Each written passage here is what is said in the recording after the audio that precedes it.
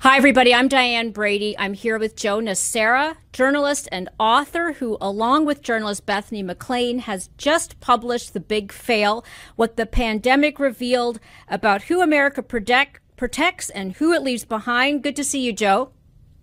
Nice to see you, Diane. So I feel like a lot of people would say we're still living in a somewhat pandemic economy, post-pandemic economy. I know that the Big Fail sort of immediately says to me that there were lessons here to be had that about what we didn't do right. What do you think was most surprising to you in the research that you did? Was that there really was zero science behind lockdowns, which were described, at least in blue states, as an example of following the science. But when you actually looked into it, there has never been a study pre-pandemic about the efficacy of lockdowns, and post-pandemic, the efficacy is very much in doubt. Yeah, in some ways, when I heard about the test case they were using was the Spanish flu from essentially, a century earlier, which may not be the best test case for what to do in the 21st century. When you say that was surprising, is it really when you're looking at the damage that lockdowns caused? Because I certainly think about it with regard to my children and schooling. Oh, without question. I mean, the worst outcome of lockdowns was the effect it had on children, especially disadvantaged children, who were deprived of the ability to go to school. And it had ramifications from suicidal thoughts to lack of hot food that kids rely on to, the basic of basics, which is, what are you learning? So many kids just dropped out of school, just abandoned school. It's just, you can't overstate how bad it was. You tackle so much in this book. You talk about, the industrialization of hospitals. You talk about politics, policies. Let's focus on the politics for a second. We see so much extremism now, and certainly a lot of people start with blaming Donald Trump. To what extent is it fair to see him as the villain in this scenario? Well, his ability to polarize, or the fact that he was such a polarizing figure, definitely played a role. Also, his sort of refusal at the beginning to acknowledge that this was real, and then his refusal, once it really got going, to do anything except sit on his rear. Now, the one good thing about that, really good thing, was that all the people who were involved in Operation Warp Speed, at least the ones who were not part of the administration, were Democrats. They really didn't care about Trump or care for Trump, and their whole attitude was, we have to do this for the country, and if this guy will just leave us alone, we can get it done. And sure enough, he did leave them alone, and they did get it done. That's a good thing. But no, we should clarify, those who don't recall, Operation Warp Speed was the race basically to create a vaccine. That's right. And they did it in less than a year, and no vaccine previously had ever been done in less than 4 or 5 years. And even before that, it was more like a decade. So it's really, it's a remarkable accomplishment. And in our book, we may be anti-lockdown, but we're very pro-vaccine because, our goal was to be led by the data, the real data. And vaccines saved a lot of lives and prevented a lot of really bad cases of COVID. One of the things that continues to be a question, this obviously goes into the Biden administration, is spending. The amount of, this was a triumph of big government in some ways. We saw so much money being poured into supporting certain sectors of the economy. Is that part of the big fail to you, or would that be part of the success? Or a bit of both? It's a little bit of both, really. I think it's frustrating to see that the airlines got so much money. I think it was something on the order of $25 billion. And in return for that money, they were supposed to keep people on their payroll. And they did until the expiration date So they got to keep the money, and they laid everybody off the minute they could. Um, and airlines, they had spent so much money buying back their stock, and did they really deserve that kind of dough? And meanwhile, restaurants could get nothing. Their business model was such that it was very hard for them to get government funded aid that other small businesses got. And restaurants are really the heart and soul of so many communities, and yet they were really left to fend for themselves. And I found that to be very frustrating. The other aspect of this, Diane, is the Zoom class, of which you and I would be part. Absolutely, and we could say safely in our homes and enjoy our Zoom cocktails with our friends and order our Zoom meals with DoorDash and buy our whatever we needed from Amazon.com. And then there was a whole class of people labeled quote unquote essential who were not given that option and who had to go to work. I mean, basically put their lives on the line so that we could live in comfort. And I found that to be deeply offensive. So when we're talking about lessons here, what do you want the takeaway of the book to be? I mean, one of the kind of fundamental lessons is really that, capitalism as it's currently structured, did not prepare us for this pandemic and arguably might not prepare us for the next one. I mean, in terms of where we are today, what do you think do you still see some of the legacy problems that will make us ill-suited for the next big crisis that comes along? I do. Let me separate it into two buckets. Okay. The first one would be the capitalism bucket, the economy bucket. Government I think the government. I'm glad the government was willing to spend as much money as it was to help people with extended unemployment and the aid it did give to small businesses. But I do think that one of the things it proved was that there are certain aspects of the economy that really shouldn't be basically for profit. I mean, when you hospitals. have for-profit hospitals that are trying to maximize shareholder value, the only way you do that is to have more procedures, many of which might not be necessary, and to scrimp on certain kinds of patient care, which is one of the reasons the big hospitals mostly didn't accept the kind of patient who was on Medicaid because they didn't make them any money. Ditto private equity in nursing homes, which was a true disaster.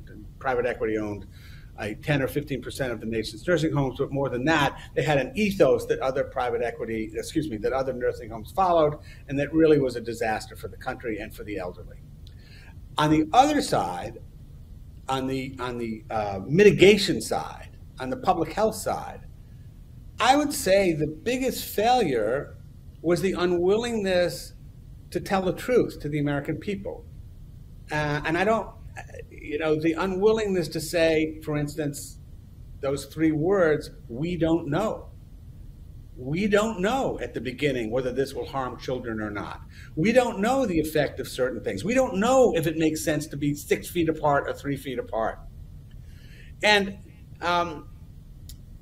Sweden got a lot of criticism, obviously, because they had a no lockdown, a very little mitigation strategy, although they did protect the elderly. And one of my sources in the book pointed out that Sweden, when the time came for vaccines, when the vaccine became available in Sweden, 97% of the population got vaccinated. And the reason for that is because the population trusted their government, because the government had told them what the situation was, why they were doing what they were doing, how people could respond if they didn't, want to be out in restaurants, and so on and so forth. And that trust is something that we really lost. And even more important than whether we have lockdowns the next time or whether we wear masks the next time, the need for the government to tell us the truth is the most important thing. Well, the lack of trust was almost a pre-existing condition prior to the pandemic, was it not? I mean, we were already seeing this lack of trust in institutions, across the board on both sides, of the aisle, so to speak. I mean, did this sort of exacerbate The lack of trust, or it was really reflected it in a way? I think it brought it into a different realm. Public health, public health by and large had people believed in public health. Obviously, there was the autism vaccine, the anti-vaccine people who believed it created autism and things like that. I don't want to minimize that, but when Anthony Fauci started saying, "I am science," and if you don't believe in me, you don't believe in science, and when public health, when they allowed it to become this blue state versus red state thing, are you going to lock down or not lock down? If you don't lock down, then you're not following the science. It was ridiculous. It was ridiculous. And it didn't have to be that way. And it was because the government officials in charge, especially at the beginning, were so adamant about their righteousness that it really eroded a lot of trust, especially when it turned out in so many ways they were wrong. Let's take where we are today. I mean, let's start with the politics. We have a number of people who are currently now, running for office. Ron DeSantis, comes to mind as somebody who wants to be the GOP nominee. And, Florida was kind of in some ways a test case for all that was good and bad about this whole pandemic. What do you make of sort of the current conversations around the lessons learned when you listen to the political discourse around this? Well, it's interesting. I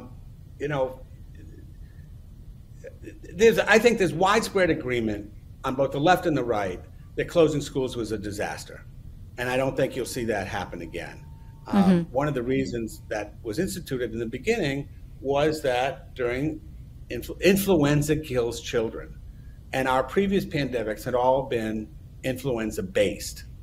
So it made sense in the beginning. We don't know anything about this virus. What are we going to do? Well, let's shut down the schools. But at a certain point, it didn't make sense anymore. And I think we all now realize what a mistake that was, on the left and the right. I think that in terms of DeSantis, my view is that he handled the pandemic very well at the beginning. He was Florida is a state where people can be outdoors a lot more than they can be in northern states, and that really helped. But he made a decision that he wasn't going to be only listening to public health officials. He was also going to listen to business people and the economists in his state, and he was going to balance. He was going to balance how to manage COVID. Think about this. COVID isn't the only thing people died of between 2020 and 2022.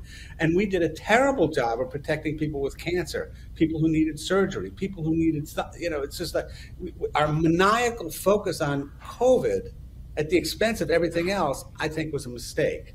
Whether we realize that now or not, I am not sure. But by and large, I do think that as a society, we're going to be a lot more cautious the next time around. And I would argue that if there is another wave of COVID, which there could very well be, there will be no lockdowns. And masks will be not mandatory, but you can decide for yourself. And I think nobody's going to close down a sports arena, and nobody's going to tell basketball players they have to get vaccinated to get on the court. None of those things are going to happen.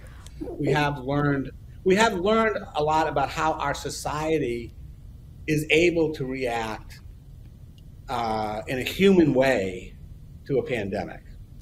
What's fascinating for me is the infrastructure that we now have in place that in some ways feels like at least a semi-permanent legacy. Let's take, for example, the triumph of remote work, which I think is controversial in terms of the productivity. Right. You hear a very different message from CEOs than you do from the workers of the Zoom class you mentioned. You're seeing a lot of big government, I'd say, in terms of the role of government, the type of surveillance that we do, for good and for ill. I mean, what do you think in some ways should be unwound given the research that you've done, or at least reconsidered? I don't have any problem with, remote work to me is something that has to be negotiated between a company and its workers. I totally get that Goldman Sachs wants its workers in-house, and I like I like going to an office. I like talking to people. I think good ideas flow from that.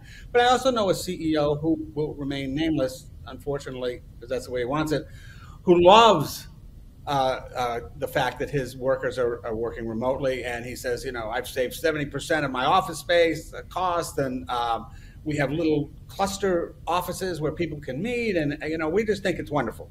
So to me, that is an important change.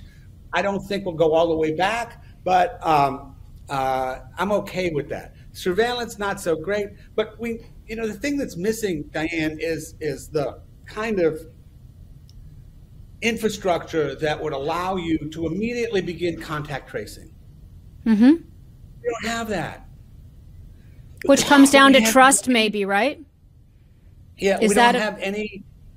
Is that a matter of trust? No, it's not a matter of trust. That's a matter of having a citywide societal infrastructure like they had. San Francisco did a really good job of this, but that's because they've been through the AIDS crisis. So they had this infrastructure already. They're the only city in the country that really was prepared like this. And that, by the way, they're the only city, no city in America did as well during COVID as San Francisco. It's interesting, by the way, that CEO you mentioned wants to remain nameless. That alone says something about the times that we're in. No, that's not the reason why. I better say this quietly. It's a Warren Buffett company. Oh, okay. Ergo, you need permission. There is you have to manage up in such situations. Yeah, something to just don't want to talk about. Right. Is there anything else when you think about, again, the takeaway? Again, we want people to read the book, of course, The Big Fail. But as we're thinking about it now, toward the end of 2023, what are some of the things that you think should be on the public agenda around this that maybe are not? Well, I mentioned the need for trust. I mentioned the need for what I call radical honesty. I think that's one thing. But I also think that science needs to do the studies that can really tell us what works and what doesn't. And we need to have a consensus, a national consensus about how to approach a pandemic. Remember, so much of this planning began during the Bush administration and well before the pandemic, because he had read John Barry's book, The Great Influenza, and he said, oh my God, this is going to happen and we need to be prepared. And there was a huge fight over what the pandemic measures should be. Should there be a lockdown kind of thing, or should we, protect the elderly or protect the immunocompromised and let everybody else go about their own? And we never came to a consensus about that. And as the pandemic grew, that division, which had been, unseen in 2007, suddenly became huge and political. And, after the financial crisis and after a lot of crises, the country has had a national commission or some effort to come to terms with what happened and why and how to prevent it again. And you'll notice there hasn't been anything like that with the pandemic. Yep. And it's a shame. It's a shame. And the main reason, I think, is because everybody knows that they'll never come to a consensus and they'll never come to an agreement about what worked and what didn't, and they're not willing to do the science. And so they're just leaving it, like for the next time. And I think that's tragic. Let me ask one other question in terms of whether it's spending or response, but I think spending is something that certainly is top of mind. How do we compare to other countries? Because that is one of the things that gets a lot of criticism now, is who got support. You mentioned, for example, the airlines versus the restaurants, but also there was a lot of money pumped into the system to support, the average American through this. Is that something that you think is being revisited or should be revisited as a policy? I think it should be revisited somewhat. I mean, Germany was giving every citizen, I can't remember how much it was, but I mean, it was on the order of $5,000 or $6,000 a month. Wow. So I mean, they had one. Their policy was, we're going to take care of everybody. We're not going to worry about companies. We're just going to make sure people have enough money to live, and we're not going to worry about it. we had a different approach. You know, we were going to help small businesses. We were going to extend unemployment, and doing it the way we did it resulted in a tremendous amount of fraud.